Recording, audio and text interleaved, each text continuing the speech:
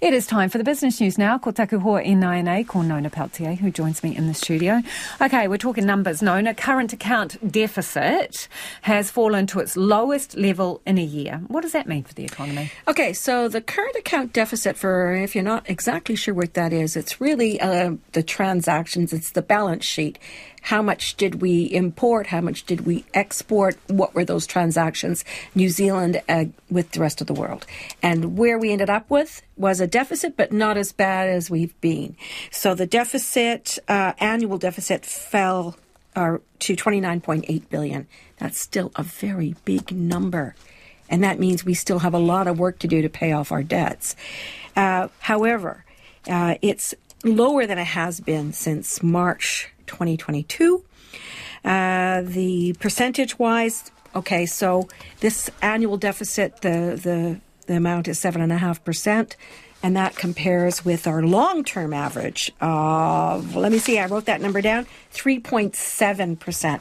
And that's been the average since 1988. So we have a lot of work to do to get back to that number. Part of the reason why it's high is because of the cost of fuel and the value of the New Zealand dollar, obviously. Those things aren't going to be resolved very quickly. We are going to have the second quarter. These were second quarter numbers. We're going to have the second quarter numbers. That's for the period ending June. Tomorrow for gross domestic product. That's a measure of how the economy is tracking. So we'll have more data tomorrow, which kind of with this together gives us a good snapshot of where we were in June. Okay, let's move on to banking, right, and banking scams. We've been talking about this a bit lately. Is accelerating, the number of them, at a worrying rate. Who says it's worrying? What's happening? The banking ombudsman, Nicola Sladen, I spoke with her, and she said that the number of complaints or concerns that are being raised by banking customers is up 43%.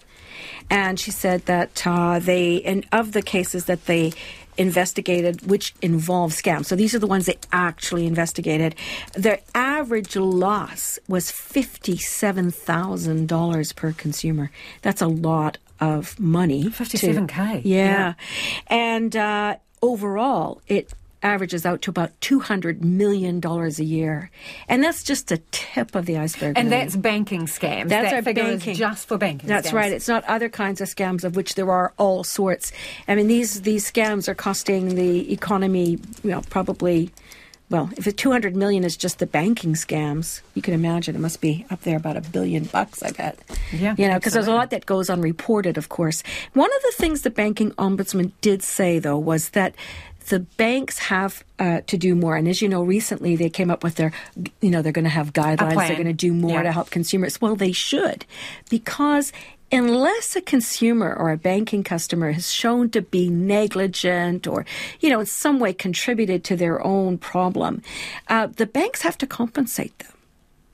If your problem has as a result of something that the banks the consumer themselves has been reasonable, they took all kinds of precautions, and they still lost their money, they have a claim against the banks. And whether or not that happens, that's what the banking ombudsman is for. So if you're having a problem, definitely get on there. Let's take a quick spin around the markets, please, Nona. Okay, so our index, it fell nearly 0.2%. That's a 20-point drop to 11,325. That's the NZX Top 50. The dollar is a little bit, I'd say, perked up a little bit, maybe. You'd be surprised. Here's the numbers. 59.4 US. It's just slightly better. 92 Australian, also just slightly better. Because remember yesterday, it was 89,999. Okay, now we got 47.9. There you go. Are you happy? Numbers. Thank you, Nona. Ka kite. Actually, Nona. no, did I say? No, it was 92 Australian, so yesterday it was 91. Okay, 92 today. Okay, Thank you, Nona. Right. Nona Peltier there with Business News.